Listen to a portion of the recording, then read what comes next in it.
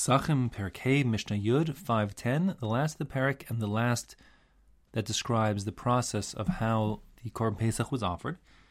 So we just finished saying that they were Tola and Mafshit, they suspended the animal by its hindquarters and flayed it, and that was for the purpose of the removal of the emurim. And the Mishnah here says, Karo v'hotzia emurav.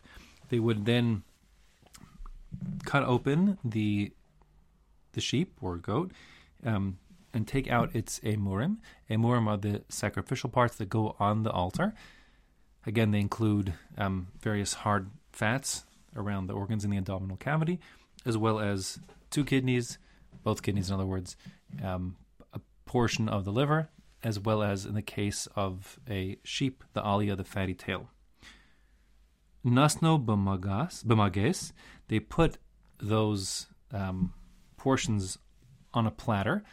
This is going to have to be like all utensils used in the Beis Hamikdash as part of the korbanos, the offerings. It has to be a kli shares, a utensil for service, meaning that it was consecrated specifically for use in these procedures.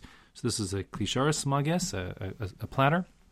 And the Mishnah skips the important step of being moleach, of salting these offerings. So these emurim would be first dipped in salt, brought up on the platter, v'hiktiran al gabe hamizbeach, and then they were put on the mizbeach to smoke and burn. The word haktara again is to cause to go up in smoke, like the word katoris, and that's what's happening here also. Okay, now with that we finish the process of the offering activities in the Azara, and now we have to leave the Beis Hamikdash. Now, under normal circumstances, meaning not on a Shabbos, everyone would now rush home because they want to get their Korban Pesach into the oven to begin its roasting. So we'll be ready for dessert for Seder night, which is tonight. But on Shabbos, we can't do that. On Shabbos, one can't carry out in the streets of Jerusalem outside of the walled areas of the temple complex. The pashtus is that it would be an Isra D'Rabbanan. The reason why is because the walls of Jerusalem would make it into a Shusayach and Midoraisa, but Midorabanan we're treating it as a Carmelist. That's a Pashut understanding here. But even that's enough. We're not allowing people to carry in the streets of Jerusalem, and therefore they have to wait till Shabbos goes out. So how do they do that? Yatsa Kas Rishona, the first of the 3 groups, when they finished doing everything, they would leave the Yashva Lahar Bahar Habayis, and they would sit and wait on the Har Habayis. Remember, meaning outside of the walled area of the Azara, of the temple complex, like the Azara, the building, there was a huge open area, the Har Habayis Temple Mount, which was sort of a tiled area that was surrounded by colonnade on all sides.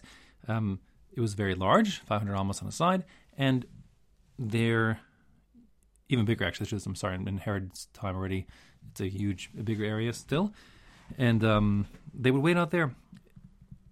Shnia Bechel, the second group, when they finished doing their procedures, they would leave the Azara, the temple courtyard, and they wouldn't go all the way out into the Har Habayis proper, but there was a fence that went around the building on the Har Habayis.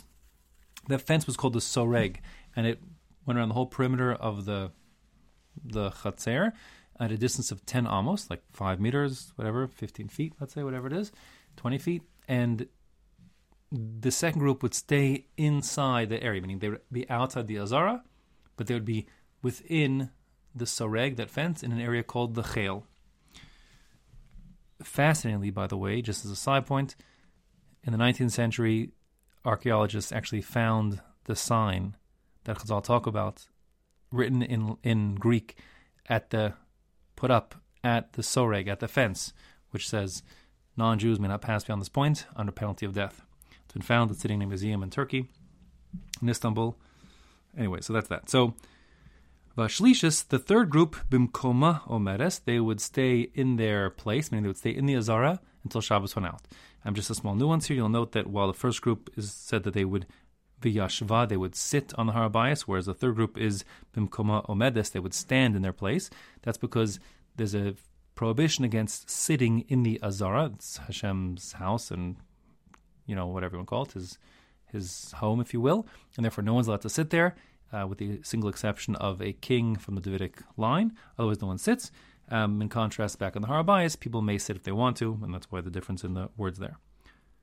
Chashecha, once it becomes dark, meaning Shabbos goes out, so then Yatzu, they would leave the temple precincts, Vitzalu es Pesachim, and they would begin the roasting of their Korban Pesach for Leil HaSeder, which is already that night.